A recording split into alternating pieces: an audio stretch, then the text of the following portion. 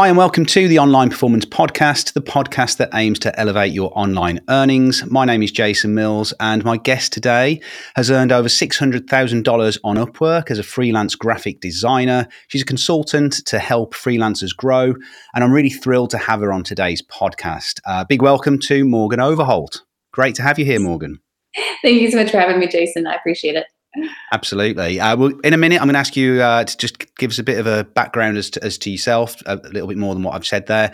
But I like to start off each podcast with the same question, and that question is, what is online success? So what does that mean to you? Okay, I was about to say, what is online success? Or I liked how you added the additional qualifier, what does it mean to me? Because I'm a really big proponent of reminding people that success is individual for every person, right? Success, though, I guess for me, specifically would just be able to have freedom. That's real success. To no longer have to worry about, one person having control over all of my income and my livelihood. To not have to get up every morning and work the same job from 9 to 5. I mean, no offense, 9 to 5 jobs are also great, but that was not my personal journey and not what I like to do. I like to get up in the morning and think, can I go to the gym? Can if I want to. Don't want to take off and do a day trip somewhere? Can if I want to. That's personal success to me, and not having to worry about every little penny. It's fascinating because I think this is the 7th interview I've done so far for this podcast, and freedom has come up a couple of times, but everyone has had a kind of a different view of it. And I think mine is quite aligned to yours as well. I think that the freedom aspect of it is absolutely key. Did you used to work a 9 to 5 job? Have you always been a freelancer? The thing, I use the term 9 to 5 because that's what everybody calls it. I had a salaried job, yes. Yeah. But I've actually technically never worked 9 to 5, but I did have a normal salaried job. Okay, so that's probably a nice segue then into you giving us a bit more into your background. So just, give us kind of an overview as to, I suppose, from the kind of college years as to how you got to where you are now. Yeah, absolutely. Well, I always like to start with a story of just exactly what brought me to being an entrepreneur, because I did not grow up in an entrepreneur-minded family. I grew up in the family that was like, you go to college, cheap college, because we can't afford anything fancy. And you better have a scholarship, by the way, community college the whole way, and get a normal job. I mean, that was what you did. All this working for yourself stuff, unheard of. So to contrast, my husband, he came from a family of entrepreneurs, and we used to have serious fights about the topic, which is hilarious because today when I do a podcast like this or I coach people, they always say, "Oh, you're such a freelance fangirl." Well, man, for years that was not me. For years, I told my husband he was crazy. I'll admit I even maybe look down on people if they said, "Oh, I'm a freelancer or I work for myself or an entrepreneur." I'm like, sure you do. that's good for unemployed. I totally get it. Now I am that person. So the universe has a great sense of humor, right? But it took me, and to be clear, I've always believed in freelance to some degree, right? All through college and all through working that corporate job, I was always freelancing on the side, but I just always saw it as supplemental and rather than something I could rely on, which drove my husband insane because all he saw was potential. He's like, "Why are we sitting back just collecting these checks that you're not even barely trying for? What if you tried? We could, but anyway." And it took for me, it took honestly just getting so angry at my day job that I lost my mind one day. After years of torment and even trying to switch careers and switch companies and always blaming it on this or that or whatever, I finally kind of came to the realization that I wasn't going to thrive in that kind of environment. I'm too much of a lone wolf. I'm too ambitious, as my previous employer said, too ambitious, too bossy, perhaps, And one day I just had too much of it and I rage quit. I mean, I didn't do a 2-week notice or anything. I should have. I tell people not to. It's definitely a do as I say, not as I do situation. Don't rage quit. But I rage quit. I walked in, said, "I'm out, bye," and never went back. Wow. After rage quitting, I realized I had to make money. And of course, my husband always encouraged me to do the freelance thing and And I was making, money at the time as a side hustle doing freelance. So I decided it was time to explore what if I started really relying on myself and building up that freelance business. And within about 3 months of rage quitting, I was able to replace that salary that I was making, equivalent, income to that salary I was making. And about 3 months after that, the 6 month mark, I had doubled it essentially. So, yeah, and regain my freedom. So it's a big deal to me. Yeah, and that's the point, isn't it? Where you're like, why didn't I do this 12 months earlier or three years earlier? So do Exactly. you think Right. was it building to that point then? Obviously you said there was obviously some kind of catalyst that caused you to rage quit, but you were already side hustling and freelancing and had some income coming in. So there Yep. was, but there was one kind of distinct thing that kind of pushed you over the edge. I mean, it was a slow buildup of a lot of things. At the time, like I'd mentioned, I had changed careers even a few times, trying to like find happiness. I am a designer by trade. I went to college for computer science and design, so that's what my degree is in. I had even switched to being a. This is going to sound crazy, but I was a designer for a home shopping type network. And so I had the opportunity to like audition to be an online or on TV, like on air Yeah. host. And I thought, oh, that's where the money is. That's where I'll find my happiness. I'll probably be taken seriously. So I even did that for a couple of years. And but the underlying theme I noticed through all of it, no matter what I did, no matter what career I was in, I just felt like I was deeply disrespected. And that my performance seemed to matter less, or I'm sorry, my performance mattered less than my ability to politic or my appearance, like especially when I had the TV job. I remember very distinctly one day I had this like record show, right? And in our network goes all about meeting your goals and all that stuff. And I had like the biggest show I'd ever had there, like absolutely stellar. And I mean, it's the kind of show that you're like, someone's gonna bring a trophy out to me. They're gonna be like, you're amazing, good job. And instead, the second I got off the air, I got a text that was like, we need to talk about your hair. I didn't like it today. And I'm just like I feel like my eye twitching. Yeah. So it was it was a buildup of those sorts of comments, Mm-hmm. and every time I did would reach my goals around performance in any career I had, I feel like the goalpost was just constantly being moved to some arbitrary number. So I just I got tired of it. One morning it was just some of those antics. It just piled up a little bit too high, and it was just a straw that broke the camel's back. Yeah, and I think a lot of us go through that, don't we? How you make that jump from employment to freelance, and they do say, don't they, that entrepreneurs make the worst employees. So Yeah. you potentially are an entrepreneur before you realise you're an entrepreneur. And I want to dig into that in a little bit and get into Morgan, the entrepreneur, and the mindset and kind of what it is that's made you successful since you made that jump. Because, like you said, I think, and again, the first goal for a lot of people is getting to that point, isn't it, where you replace your salary. And then obviously, like you said, you did that relatively quickly in 3 months. And then in another 3 months, you doubled it. So I want to dig into all of that. But I really want to start off by exploring your UpWork career, because that's where you've kind of had a lot of success. You've got this kind of big figure that you've earned on UpWork, just up through UpWork, which is pretty phenomenal, really, for one person. So I really want to dig into that. So can you, first of all, for anyone that's listening that doesn't know what UpWork is, there may well be people that don't, just give us a bit of an overview as to what it actually is and what it entails. At the risk of sounding like a marketing person, Upwork is the world's largest online marketplace for freelancers and professionals.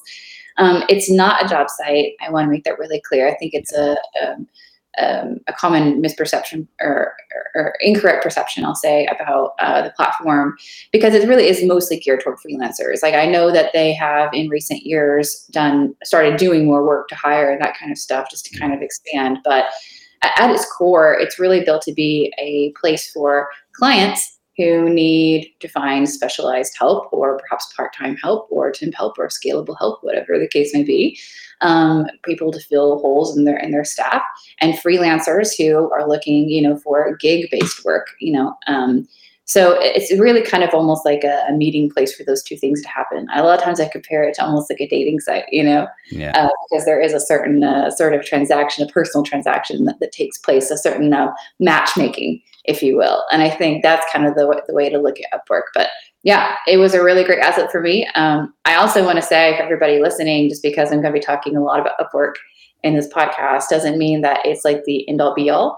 I personally tried a bunch of different platforms when I first started all of this, and I made some money on some, I made no money on others. It doesn't mean that any one is better than any other one. This just happened to be the one that really worked for me. So I don't be like, oh, I'm not going to try Fiverr anymore because Morgan said she made all her money on Upwork. I'm not going to do this. Try them all and see what works for you. Yeah, and I suppose Upwork is a place where there's a wide range of different services that are provided or that are advertised and searched on that platform. So I suppose it is one that a lot of people go to and get a lot of early success with. So so you just said there, is that where you kind of replaced your salary through Upwork and maybe some other sites as well? It was about half. Yeah. I always say it represented at least half to 60% of my income at the height of it. Of course, when I rage quit, and this is another tip that I always tell people, and it kind of goes hand in hand with what I just said a couple of seconds ago. When you are looking to build a freelance business, or probably any kind of business, honestly, but I can speak to freelance business, you really need to put it out there, right? Like what your goals are. And I know it's cliche, but because they always say, oh, put what you want out into the universe. But that doesn't mean just, getting up in the morning and speaking positive affirmations, which I'm sure is helpful. But that means to me, emailing your entire network, email every client you've ever worked with in the past, if you have any freelance experience, let all your friends and family know what's up, let them know what you're doing, what you need, what you look for. Sign up for every marketplace, every platform, every opportunity. For me, I really had to essentially cast a really wide net and kind of figure out what would work and what would bring in the most. So for me personally, the two revenue streams that work the best were that personal referral network, because I had been working with some clients on the side, and just the action of saying, hey, will you please let me know if you have any additional work for me this time? I just started full-time on this. Or do you know anybody that has additional work? I just started full-time on this. That was majorly helpful. And then on Upwork, I found major success. And I found major success, I personally think, by being really honest and really candid on the platform. It was a scary thing to do because everyone said, oh, it's a race to the bottom. So for an experienced designer like myself, back then, this is like 5 years ago, but I was making $75 an hour, on the side, like my normal clients. So to go to Upwork and be like, wait, do I have to lower my rate? Or now I'm nobody. These people don't know me from Adam. I have to prove myself. I think personally, I'll pat myself on the back for this, but I think personally, I did a good job of just saying in my proposals, hey, I'm new here, but I'm not new to this industry. And I can prove I'm really good at what I do. So if you take a chance on me, I'll hook you up. I think I'd like to think I did a good job saying that. And I think that honesty is probably the best policy. And that's probably one of the many things that got me to where I am today on the platform. Yeah, I agree. And I think that kind of leads me into my next question, which is, first of all, do you still see Upwork as being a viable place for someone who is just getting into freelance to go? And then for those people that are thinking of doing that, what tips do you have? Because obviously you just kind of mentioned there, when you start out, you have no record on there. There's no reviews. And for someone, I use Upwork to find, in fact, I've been on there today and filled out a job request, and obviously, you get flooded with applicants. So how difficult is that for someone to stand out, and what tips would you have for someone just starting out? Well, Jason, I'm glad to know that you are also an Upwork client, because you know exactly what I know. You get flooded with proposals, but how many of those proposals are decent? I mean, honestly. Yeah, absolutely, and not that many, and that's the downside as someone who's using the platform to search and because the shortlisting, for me, the shortlisting is the part that takes the longest. Mm-hmm. So I think if you can stand out within those first couple of sentences, that's probably that's what gets my attention anyway. Yeah, and then the attention to detail in that proposal. So I kind of liked what you said there when you said, I was honest, I stood my ground, I didn't devalue myself. I think there's a lot to be said for that. Mm-hmm.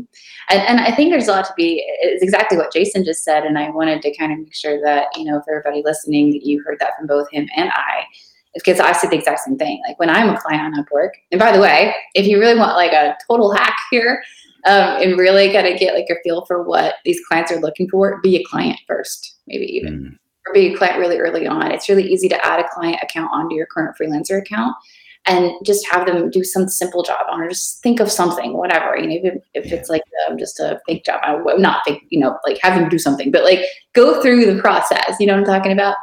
And you will see what we're seeing, because I'm seeing exactly what he just mentioned. I'm seeing, like, when I post a job, I have maybe 40 people who apply. And out of those 40 candidates, only maybe 3 or 4 have actually sent me a proposal that's even worth replying to. So the competition is not that stiff if you just try a little bit. If you, every time you apply for a job, you are acknowledging details in the job post. I see way too many copy and pasted and unedited AI proposals that no one cares about. They sound and read like a robot. You haven't mentioned anything that I talked about in my job post. I want a applicant who says they can confidently do the job with no questions. And even better, if you can provide proof that you've done a similar job for somebody else, whether it be a portfolio on Upwork or off Upwork or an attachment or what have you, you need to be able to show that, yeah, I know what I'm doing. And don't, when you, and by the way, when you're doing these things, don't use terms like, oh, I think I can do this. I can probably do this. It is, I will, I can, I know, I've done this in my sleep, whatever, I got you. Those are the kinds of things that your proposals need to be saying to people. And there are so very few people on the platform today that are doing those things, or even effectively doing those things. The competition isn't nearly as stiff as what everybody else seems to think it is. So if I think the base question, I feel like I've got off at a tangent a little bit, Jason, but I believe the base question was, is it viable today? Yes. In fact, I think even more viable than it's ever been. As unfortunately, as a client, to me at least, I perceive that the platform is being more flooded with lazy people on an ongoing basis, on a daily basis, especially with the advent of AI and those things, and people just looking to make a quick buck online. I think people like myself, people who are targeting it well and coming to the platform with real skills, I think it's like our heyday.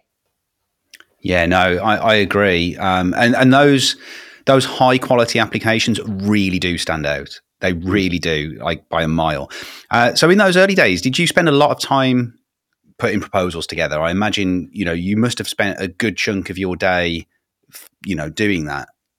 And, Yeah. and I suppose you still go to those lengths, even though you have this incredible rating and record? I have to. That's the beauty. Like it's almost I don't want to give away my geek card here, but I'll go ahead. But I play a lot of like board games, and there's this type of board game called an engine builder or even a deck builder, where you're putting in the groundwork really onto the game to like win the game in the end, and it gets easier as you go. Or if you want to speak on a very, very basic level, it's like owning, instead of owning Baltic, you own, Boardwalk. You're trying to put in all that legwork really early on in the game, so that the more times you go around the board, or like the more phases you get to in the game, it becomes easier. And all of a sudden, that your effort is making it has planted a seed that starts working for you over time.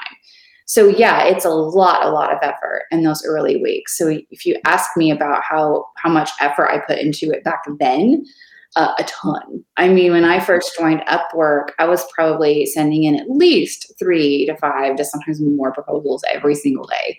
And I changed my strategy up a little bit every time. If I wasn't seeing success, or if I did see success somewhere, I'll double down on that strategy and keep reiterating constantly until I found something that was kind of working for me, or an approach that was kind of working for me. And that's and that's one of the biggest mistakes that people are making, by the way, is that they treat Upwork like a passing New Year's resolution. I'm sure everybody. So we were recording this in early January, and I'm sure that there was like a lot of people this year who were like, "This is the year I'm going to start going to the gym." and like half of y'all are going to drop out, like next week. Yeah. you know, I mean, not to like judge, I've been that person too in the past, but I think a lot of people kind of treat Upwork like that. They get on and they go to they apply for 3 or 4 jobs. They don't get any answers. And they're like, well, I don't have Upwork abs after like going 3 times. So like, this thing doesn't work. And it's like the same thing that all those people are like you wouldn't say that about going to the gym. You go for a week, you're not going to be a bodybuilder, right? You have to put real time and effort into that. But I promise it gets easier. Like, for instance, today, I turn down jobs more often than I accept them. I haven't had to apply for a job in over a year. In fact, half the time I leave my profile turned completely off and I still get invites somehow. Like, it's crazy how much easier it is. I'd have killed for that easiness or that level of ease back in the day. Yeah. So once you've done that kind of front loading, the platform does a lot of the heavy lifting for you, I guess. Yeah. A bit like YouTube, where you find the right audience, you get the followers and enough view time on your videos, and then it pushes your content out to more people. Upwork is working in a similar kind of way. And it's not just Upwork, by the way, because that's absolutely true what you just said. It is Upwork's algorithm, but additionally, it's your own engine that you built with your own Upwork clients. And this is something I feel like people don't even think about. Referral networks are so very strong, right? And I'm talking about building a referral network like the old-fashioned way. And I'm talking about, the whole blog way. I'm sure there's a programmatic way to do it too. Great. But the way that I did it is that every time I finished a job on Upwork or in real life, I would always finish it out by saying 2 things. 1, please leave me a 5-star review. I didn't say leave me a good review, leave me a review, leave me a 5-star review, because it is pertinent to it's helped my ability to win future jobs and be successful on this platform. I put a little social pressure on them. But I also say, make sure to keep me in mind for future projects, or refer me to your friends if they have any similar needs. And just by saying those 2 things at the close of every engagement, it's incredible, because they tell their friends. So in the future, if their friends, oh, I love your ebook that Morgan, or I love your ebook that you got done. How did you do that? Oh, I have this freelancer called Morgan. Well, then I do like an ebook for that friend, and that friend has 2 other friends.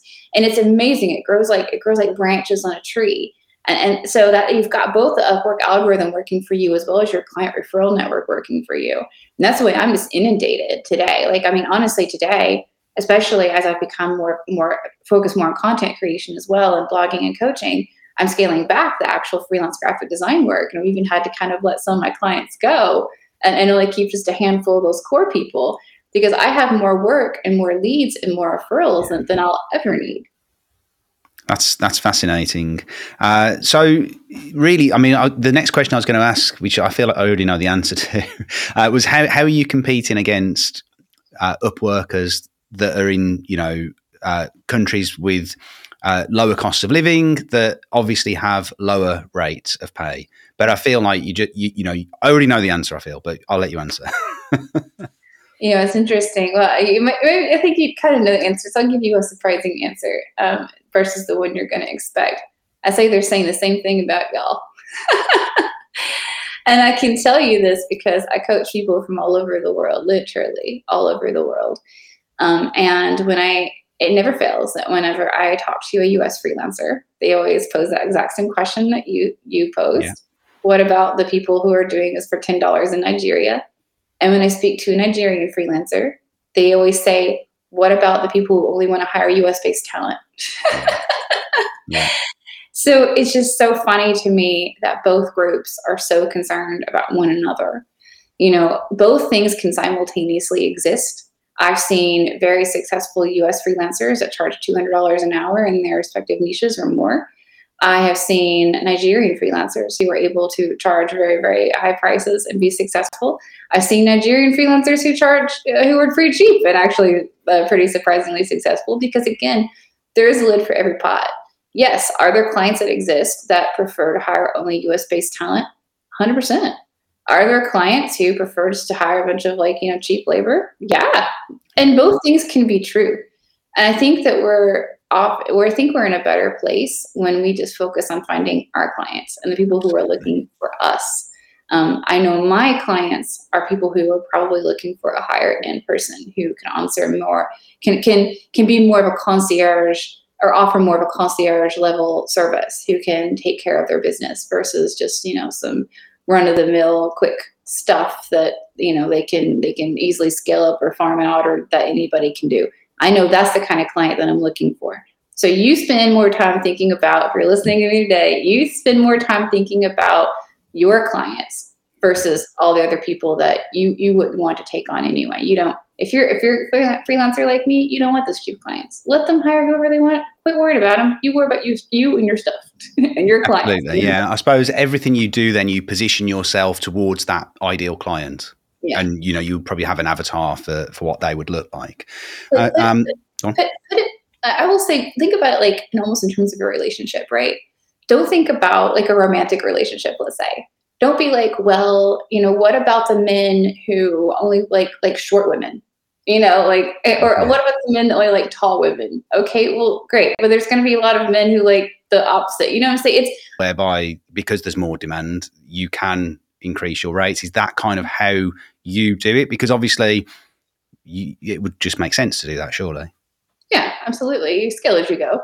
I always say that the best time to raise your rates are when you're super busy. You should get nothing to lose. Yeah. So if you find yourself with a ton of work coming in, then that's definitely the time to be like, all right, now I'm going to pop another 20, 30, 40, 50 on that. And every single new contract that comes in is going to be paying that rate. And even periodically make sure that you're raising your rates on your own existing clientele as well. I don't like to do it mid-project. I think it's a little, scary, but like I find a good, stopping point. Or if it's like an ongoing contract where it's annually, I try to do it like once a year or something like that, or even every year if you're making like significant jumps. But yeah, constantly be looking at your rates. I always hear the classic sales guys say the following, and I think it's really true, that if you're getting too many yeses, it's probably a bad sign. You do want some no's. You want like a decent rejection rate, because then maybe your rate's in the right place. If you're getting all yeses, your rate's probably a little bit too low. I think it's also a good mindset. Absolutely. And you have got 100% rating on UpWork, haven't you? Which is incredible considering how much work you've done on there. So how is that possible? I mean, I suppose you've said you ask for the 5-star reviews. That's one part of it. I suppose it's making sure you do deliver, but there's always someone, isn't there? Surely there's always someone that is going to leave a dodgy review, no matter how good the content that you've produced is. Yeah, I mean, sure. Like early on, I had more of those than I have today, because I'm a lot more picky about the people I take on. So like, again, the clients I'm looking for are not going to treat me that way. But yeah, I mean, early on, I literally had a guy who hired me at UpWork and said, oh, I'm going on a 2-week cruise tomorrow, and my team's going to work with you. I'm gone. And they're going to tell you everything I want.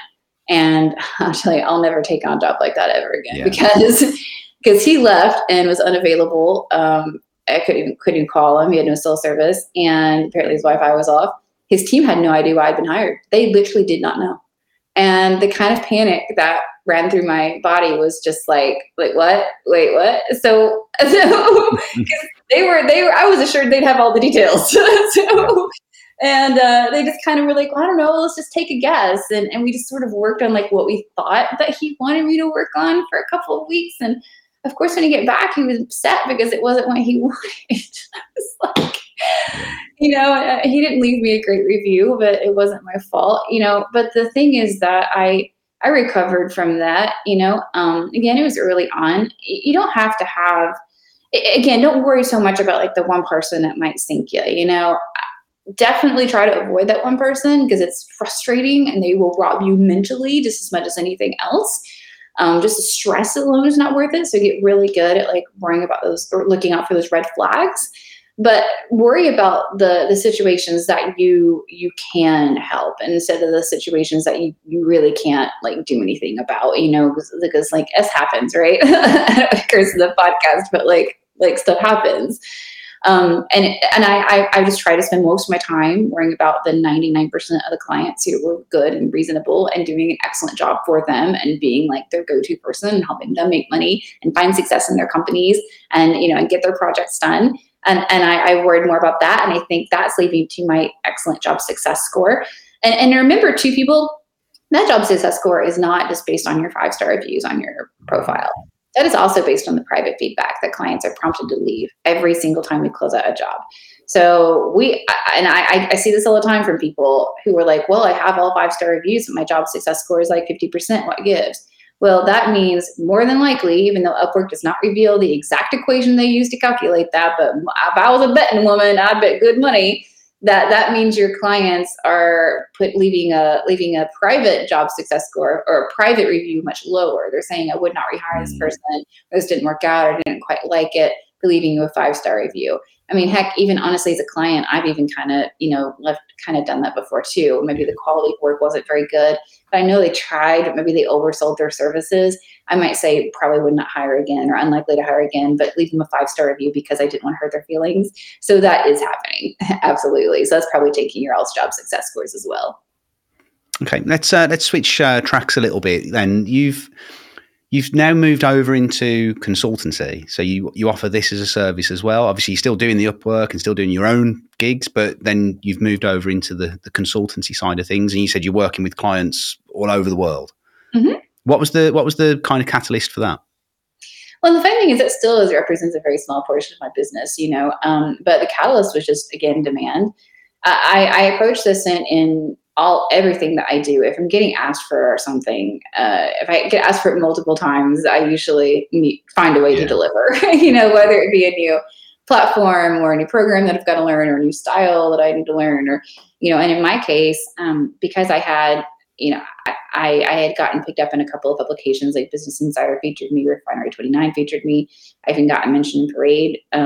The same publication as like Dolly Parton was mentioned, like at the same like articles. I was like, oh my gosh, like my name is like next to Dolly Parton. It's so amazing. This thing about like entrepreneurship. I couldn't believe it.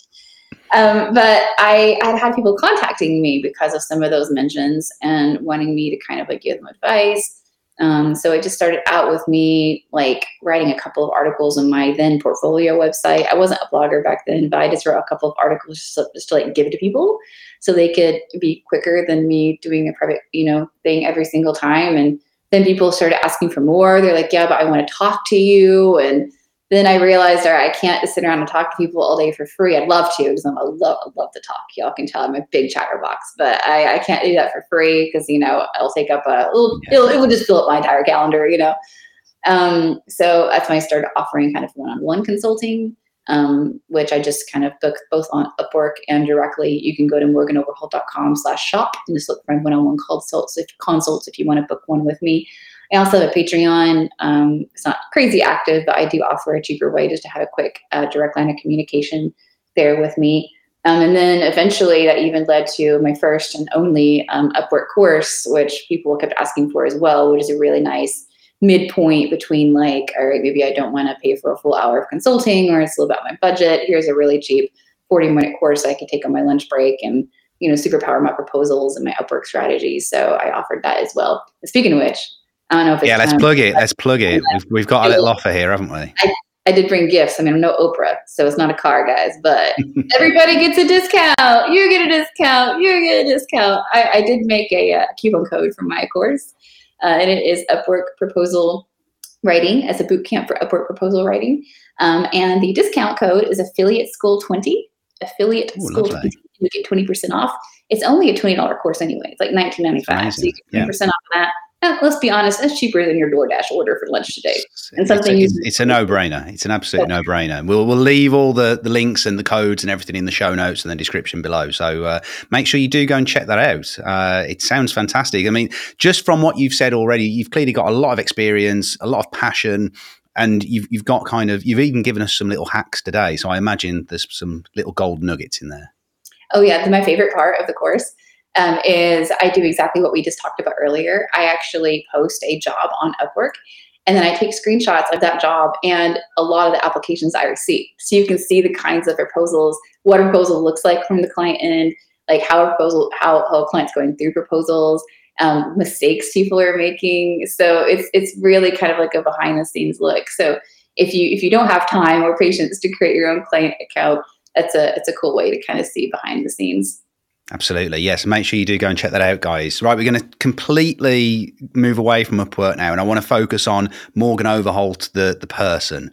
So I suppose actually we'll start off with personal brand, because I suppose that links probably quite well to what we've just talked about there with the course. The question I suppose is, why have a personal brand? What benefits does it have?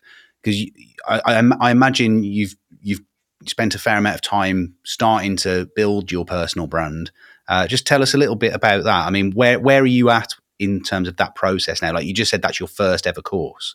So Yeah. you're obviously at a point now where you've got a decent following. You've got people asking for that, like you said. So how long have you been building the personal brand?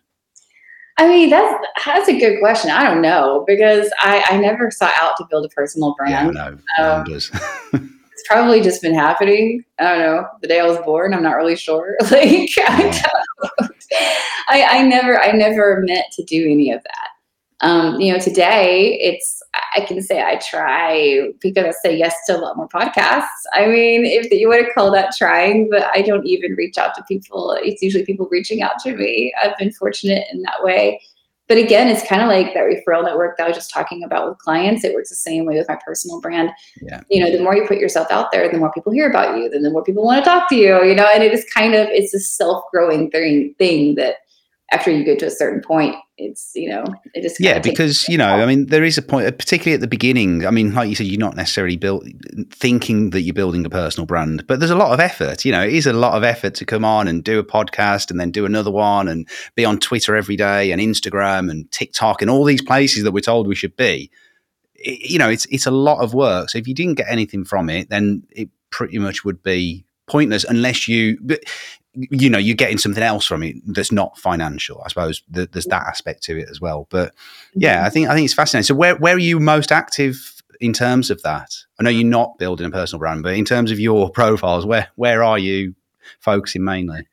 As far as my not built personal brand is Yeah. concerned, I'm probably most active on my blog, which is morganoverholt.com/blog, and Twitter, to be frank. I wish I need to be more active, and YouTube is my long-term goal. I did it a little bit last year, and I don't know, I didn't really fall into a groove. I'd like to do that eventually, but right now I'd say probably my blog and Twitter.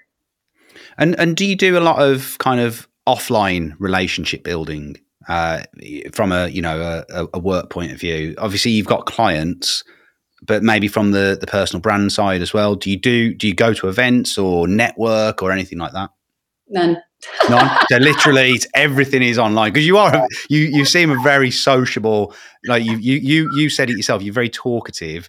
So, but because this entrepreneurial lifestyle can be very, very lonely. I mean, that's where my introvertism comes in. Is introvertism a word? My introvert It is now. that's, I don't feel the need to do that. In fact, usually after I get through with like a day of podcasting and blogging or whatever, I still crash and watch Dateline for 4 hours. Like, I mean, that's No, I'm with you there. Yeah. it's funny. So I will say, and I think I kind of said this in the beginning, but I'll reiterate quickly. Don't rule anything out when you are going into any kind of entrepreneur career. Because when I very first started full-time freelance, I actually was signing up for like conventions and, and doing more like in-person talks and that kind of stuff. But the funny thing is, it's just, again, did not really pan out for me. Like I got like one client out of all of that, spent so much money and time, and I'm just like, ugh, whatever, and I also just happened to see, because I was in Miami at the time, a lot of people just going to like networking events, but they're just going out and getting drunk. And I just felt like online, I was more directly targeting clients who were looking for me. I was skipping all the like small talk and all the, oh, are you looking for somebody? I don't have to ask that question on Upwork. They are looking for somebody, so it's just a lot more targeted. So I personally found that I was more successful just online, going exactly to where I knew the fish were biting. But if you are, a kind of person that thrives on more in-person interactions, or you enjoy that, or perhaps you have of a specific meetup or convention where the fish are biting, like, don't rule it out just because it's not something that I do. I tried it and I like it. I didn't get leads from it, so I stuck to online personally. I think in terms of lead generation, I think the ROI on even just social media, if you put it all into that bucket, I think is so much more, isn't it? And I did that as well when my initial, when I came out of full-time employment, it was to freelance, and I did exactly the same thing. And I was going to these things, and I just felt I also felt a bit sleazy, like salesy, and I didn't want to do that. So I probably wasn't being pushy enough, but then other people were doing that, and it didn't really feel particularly nice. Whereas I think on social media, we're kind of, we're always giving value and then maybe asking occasionally, but it's generally about giving back, but then you benefit from that as well. So yeah, I think I'm kind of with you on that one. Do you think I'm going to say plus you can do more due diligence online. yeah. In person, you don't always have the time or ability to quickly I'm going to quickly Google this person and their company and see, to learn more about Yeah, it's a bit rude. Versus on the internet, I could take my time. I could be more picky. I could think about things. So yeah, I also kind of like that component of it too. So obviously you did have a salaried job initially. Do you think you've always been an entrepreneur? Or do you think that's something that because you said your background was very much your family and that side of things, your influences were not necessarily pushing you down that direction, whereas your husband, it was probably the opposite of that. So how have you managed to get to this point now where you do have, or do you still struggle with that side of it? Do you feel like a pretend entrepreneur or what is it? How have you gone from one side to the other side of the spectrum? Well, I always tell a story about how my husband and I had this giant fight right before right before I switched my jobs for the last time, because he was getting mad at me because I kept thinking, okay, I'm going to switch my job and that'll bring me happiness. This job will be better, And every time I did that, he's like, you'll be happier if you work for yourself. And I just so didn't believe it, that we would get in such a fight. We would even we'd go to bed in opposite rooms, not talking to each other. Because that's how hardcore I was raised to believe that you have a normal job, you have a normal path, And it took me getting furious and just getting totally fed up to even consider it. So it took years of him just pestering me about it. It took me getting so fed up and just being like, you know what, screw it. I'm just going to go for it. And I did it at the most inopportune time too, because my husband is also in between jobs. He was just like, now of all the times, why now? That's crazy. But so when people are like, oh, you had a good safety net, not a great one. I mean, I know people have less, but still. And for weeks after I quit, and I told my dad, especially, my mom struggled with it a little bit too, but not as much as my dad. They're separated, so for context. But he would be like, oh, so how is the job hunt going? I'm like, oh, I'm getting some clients. He's like, no, like your real job. And I'm like, oh, this is my real job. He's like, until you get a real job, right? he was so confused with the whole aspect of it. And my mom, who really tried to get on board a lot earlier on, she was much more like, but what about insurance? And I'm like, I pay my own insurance now. She's like, but what about insurance?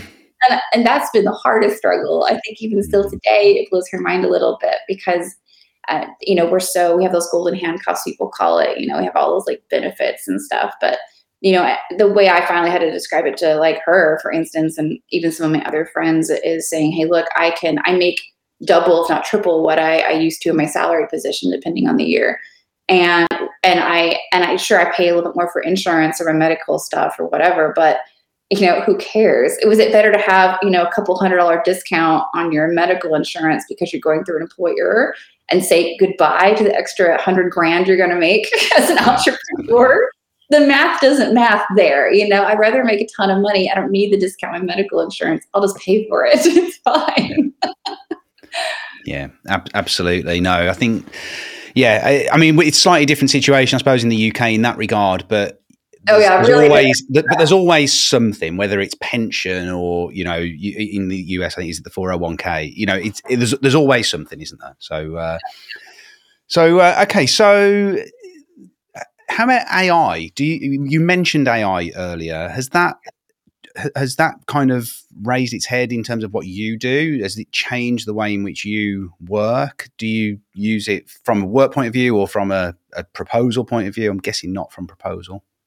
I don't personally. I've heard people say that for proposals specifically, I've heard people say they have been quite successful with that. In fact, I even say this every time I talk about it, and I say it in my course too. I think AI chatbots specifically have their place in proposal writing. They are specifically helpful if maybe English is not your first language, or whatever language you're bidding in is not your first language. It can help you out with that a little bit. Grammarly also works. That was before chatbots were popular and it's free.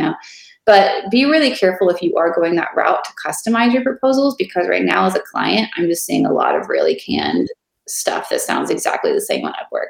So if you are going that route, apps just use it as like a tool, not to do all your homework for you, because these proposals are becoming dangerously repetitive right now on the platform. I'm sure Jason's probably seeing some of that too. Yeah, no, definitely. From a job opportunity point of view, has there been any impact? Do you feel? Job opportunity, no, I haven't felt any difference personally. In fact, I see increasing demand for people as well. It's just kind of like I was talking with Liv for every pot earlier. I seeing a lot of people say, look, I really want to hire writers who refuse to use AI. You got to find the people who are looking for you. You got to find your client. But as far as like AI is concerned in general as an industry, I actually love the AI tools more that are not chatbots. Like the chatbots kind of annoy me personally. Don't hate me, whatever. Like, I think they're just not quite as smart as everyone gives them credit for, and I can write faster than I can edit a poorly written AI article personally.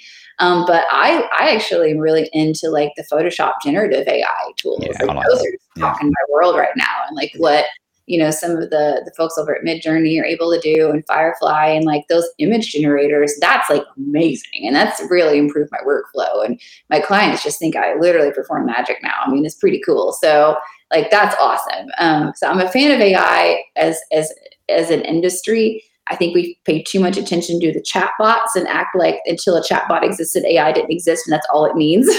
So don't. As I would say, AI is great. Adopt it, but don't treat it as like a shortcut to your homework. There are no real shortcuts in this world. You still got to add that human touch to it, and also don't be afraid of it either. Again, you're going to find that lid for your pot and vice versa. Yeah, no, absolutely. So if I was go back to Upwork for a second, if I was starting on Upwork today as, say, a designer, how long do you think it would be until someone could get to the point where they do replace an average salary, for instance? Obviously, you did it in 3 months, but that was 5 years ago. You feel that's still possible today? It's about how fast you want to go. That's all it is.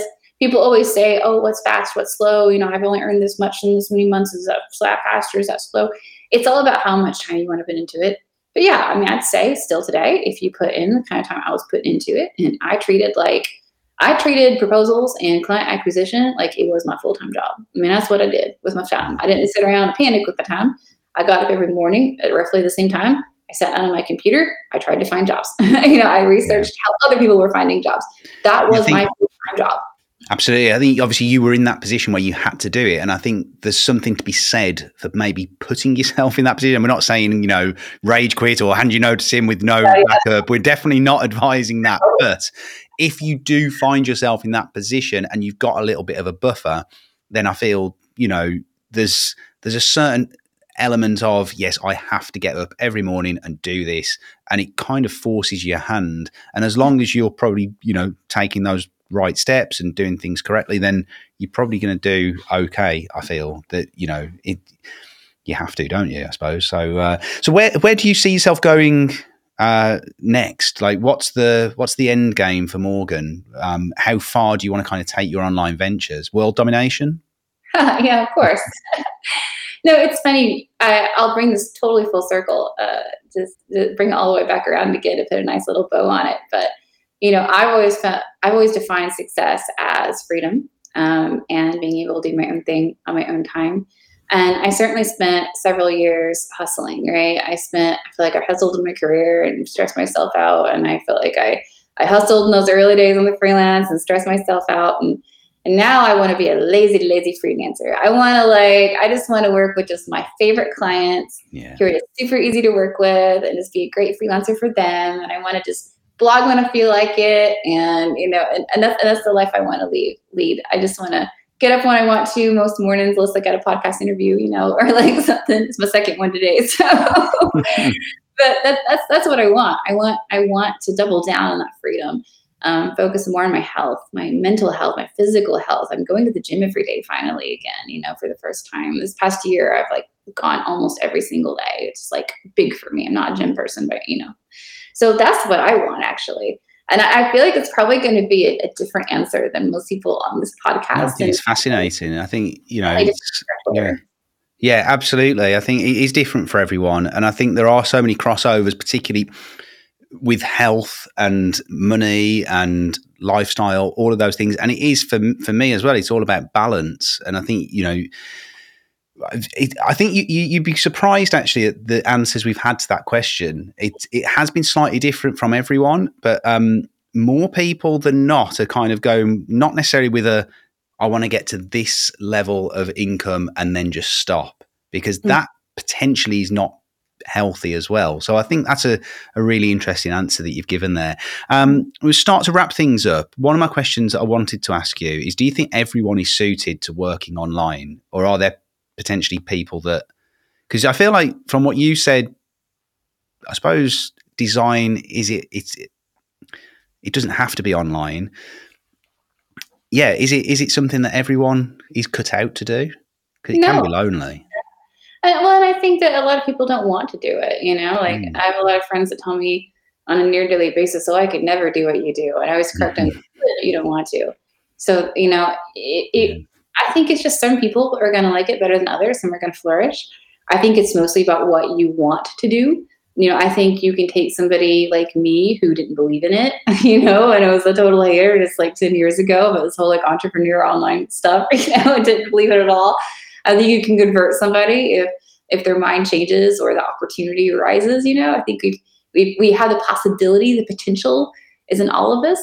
I think it really comes down to personal preference and how you want to spend your time and invest your time. And final question then. So for someone that does want to be successful online, if you could give them just one tip, what would it be? Oh, want to be successful online? Just one tip. Ugh. Oh, I got it. All right. My one tip would be to tune out all the people who are telling you all the reasons you can't do something, because those people have probably failed. And listen to the people who have done the things that you want to do, because those people have succeeded. And I say that's just like not even online business. That's just like business and like life. Drown out the haters, drown out the people who are like, "Oh, you can't do this because I tried and I couldn't do it. And you can't do this because," okay, whatever. This person did it, so I'm going to listen to that person. So great advice. Great advice. So just remind us then, Morgan, where we can find you. All right. So like I said, I'm very active. Get the list out. Get the start. Let's write the list. Oh, yeah. So my social media handle on everything is @MorganOMedia, but I am most active on Twitter, of course. And of course, you can also check my blog, morganoverholt.com. And my course is available at morganoverholt.com/shop as our one-on-one consults. And don't forget about that discount code that I offered earlier. That was affiliate school 20 for 20% off of a $20 course. I mean, come on, couldn't it be like any more affordable to figure out how to immediately start sending better proposals on UpWork? Fantastic. So all those will be in the show notes, so make sure you go and check those out, guys. Morgan, it's been an absolute pleasure to have you on the podcast today. Really enjoyed it. I've learned quite a lot there about UpWork that I didn't know. Seeing it from the other side was really interesting for me. So thank you so much for coming on. Awesome. Thank you so much for having me.